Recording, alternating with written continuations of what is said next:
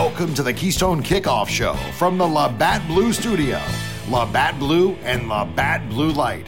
Bleed blue and white, drink blue and light. And don't forget to try the new Labatt Blue Light Seltzer Variety Pack. Available at retailers throughout Pennsylvania. And welcome back to the Keystone Kickoff Show. It's quarter number 2. That means we welcome in Ross Tucker. Ross, how's the big guy today? I am awesome, Jim. Awesome. Love talking Penn State football with you. Very fired up to get into a little big picture topic today. That's exactly it. Usually we get a very specific narrative conversation piece about the team. This week, I want to look big picture at the team. And first off, Ross, there's a pretty easy narrative that could be created. After having several successful seasons in a row, this team is 500 over the last 2 seasons. They're under 500 against Big Ten conference opponents. And until the 22 recruiting class, they even struggle a little bit recruiting. So how concerning is that to you? Well, I think when you have back-to-back disappointing years, it should be very concerning. Now, the thing that mitigates that a little bit is the 2022 recruiting class they had and the success they've had so far with the 2023 recruiting class. But there's simply no reason for them to have lost some of the games they lost the last couple years. You know, they did a really good job from 2016 through 2019 of winning the games they were supposed to win and winning their fair share. I mean, I think they had 3 10-plus win seasons, 1 9-win season. I think they went to 3 New Year's 6 bowls, won a couple of them. I mean, you know, by any measure, from 2016 through 2019, Penn State was a top 10 program. There's no question. Obviously, the last 2 years, they have not been. And so I think that is something that needs to be noted, right? They have not been a top 10 program. Heck, they haven't been a top 40 program the last couple of years. It's been a big drop-off. And you could put some of what happened in 2020 on the COVID and no Micah Parsons, no Journey Brown. That's significant, you know, and lost their first 5, won their last 4. But to finish the 2021 season 7-6, I thought was really disappointing, especially with the start they got, beating ranked teams, Wisconsin and Auburn. In fairness, I think the schedule was very difficult, and that made it hard for them. But there's no way you lose to Illinois. Can't happen. Just cannot happen. And then, you know, either Michigan or Michigan State, you got to win one of those games, right? I mean, they just had some disappointing losses that they absolutely should not have had. And so pretty clearly the last 2 years have been disappointing, and they've taken a step back. Just to reiterate what you were talking about, from 2016 to 2019, they were 11 wins, 11, 9, and 11 wins. So 3 out of 4 years with the 11 wins, and as you mentioned, the New Year's Bowl game. I'll play apologist a little bit for this team for the last 2 years and want to get your take. The COVID year, Journey Brown, Micah Parsons probably would have been a huge difference. You're talking about the best player on offense, the best player on defense. The 2021 season started out 5-0. Sean Clifford was playing really well. They were ahead of Iowa, and then Clifford gets banged up, and they lose at Iowa without a good backup quarterback. And then against Illinois, it was pretty obvious that Sean Clifford was not 100% also.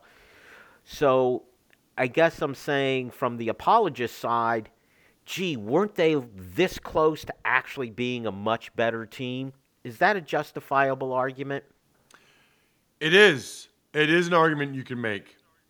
However, The funny thing about football and injuries, nobody cares. You ever notice that, Jim?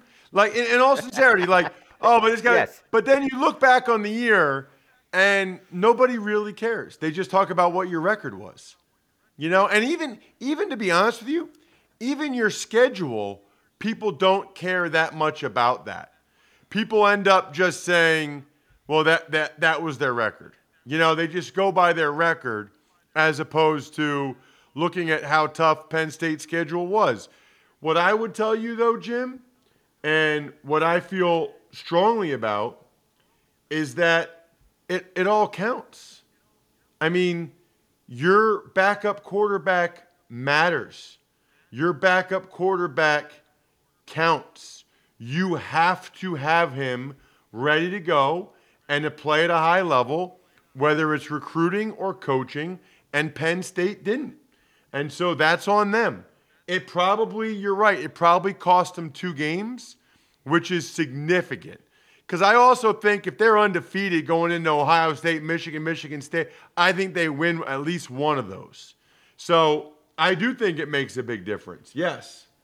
Now, we still have to look at those games and say the flip side is, as you said, they didn't have a backup quarterback ready. The fact that Will Levis transferred, nobody cares, right? It doesn't matter. They needed to have someone ready, and they didn't. Then they lose some of these close games. Illinois definitely outcoached them or strategized them. So how much of this is on the coaching staff? Now we look at James Franklin. He's not just the guy who had, double-digit wins 3 out of 4 years.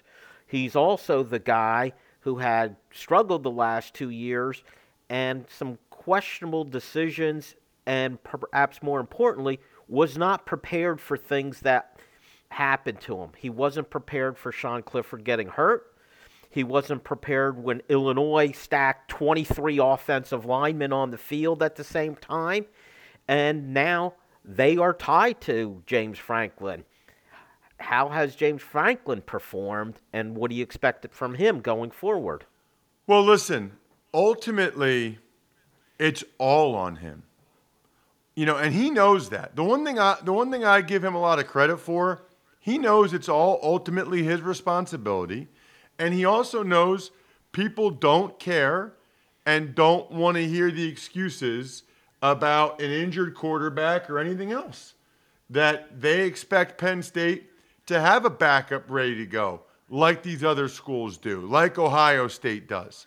Roberson had been in the program for 3 years. Jim, he's got to perform better than that.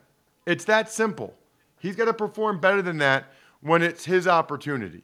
So I really do believe that a lot of it's on Franklin. Ultimately, he's responsible, but he accepts that responsibility. And what I would just say to people is, it is very fair to be very critical of Franklin the last couple of years. But it seems to me on some level, Jim, people didn't give him the balanced same level of credit the 4 years prior. That's the thing that sort of is, and maybe that's just the nature of fandom. I'll be the first one to tell you he deserves criticism for some of the in-game stuff, as well as not having the backup quarterback ready to go. However, he had a lot of guys ready to go those 4 years where they just kept winning, even with injuries, everything else that happened. But I also think you're right. In those 4 years, he was a little bit of a victim of the narrative. A good recruiter, but necessarily a great game day coach. I went back and looked at this just to remind myself. That 2017 season where they finished 11-2, their 2 losses were by a total of 4 points. But perhaps more damning was he had a double-digit lead on Ohio State in the fourth quarter and lost. So even with 11 wins, fans will look at it and say, yeah, but, correct? 1,000%. And I don't really blame them. I mean, I think that there is a reason to say, yeah, but, that those seasons felt like they could have been even better. And I think that that's frustrating. But you ever notice, Jim, how he gets all the blame when they lose close games to Ohio State or Illinois, but why doesn't he get the credit when they win a close road game at Wisconsin or they win against Auburn? I've never understood that. Evidently, when they win a close game, it's the players. When they lose a close game, it's the coaches. Well, that's because we expect to win every game, Ross, and the players are good. But if they lose, it must have been the coach who did it. Let's look forward now. Let's look into the future. Reason for optimism, as you alluded to, very good recruiting class in 22 with a couple elite players at quarterback and at running back.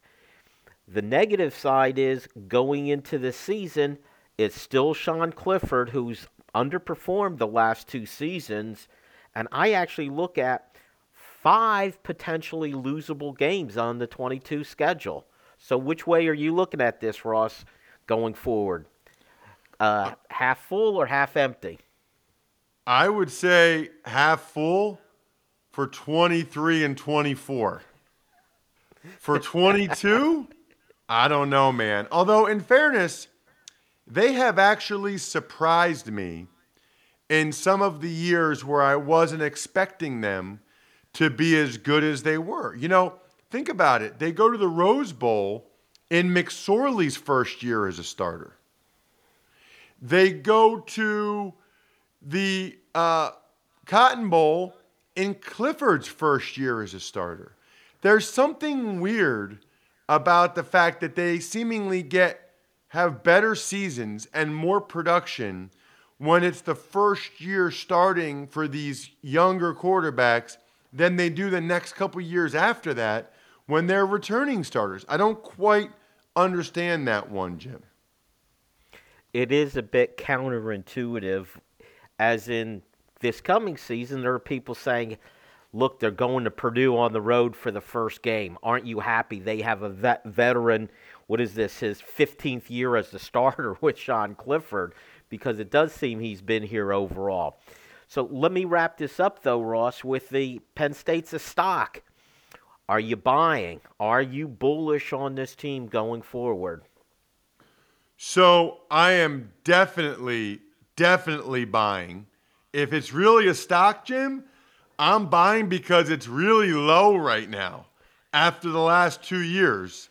And I am confident it's going to have growth and a couple years from now be much closer to a blue chip stock. So now is the time to buy in to Penn State. Well, you heard it, Penn State fans. Time to buy in. Things have to get better, right?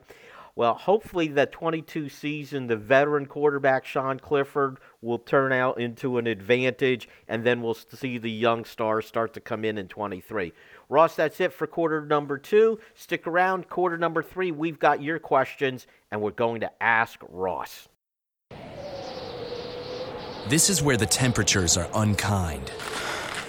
This is where water freezes in the blink of an eye.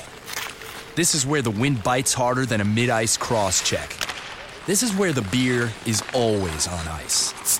This is Labatt Hockey, played the way Mother Nature intended. Labatt Blue is proud to support pond hockey and all the hardy souls that like to play it cool. This is Labatt Hockey. Beer, Labatt USA, Buffalo, New York.